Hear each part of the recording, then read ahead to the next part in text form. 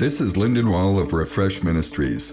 Do you have an obstacle in your life that stands in the way of you achieving God's purpose and calling? You want to accomplish all that God has for you, but something stands in the way. This is a common experience for God's people.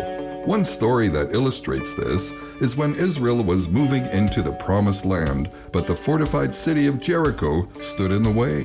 There was no human way for them to defeat this stronghold. Yet God had a plan, and as they followed it, He acted. The walls of Jericho came down. The strongholds in your life can also come down through the power of God. It is a small thing for Him to bring victory. So if you are facing a barrier, look to God and ask, "What would you have me do?" As you follow His leading, you will find that your stronghold too is a small thing to Him. For more soul care, go to refreshministries.org.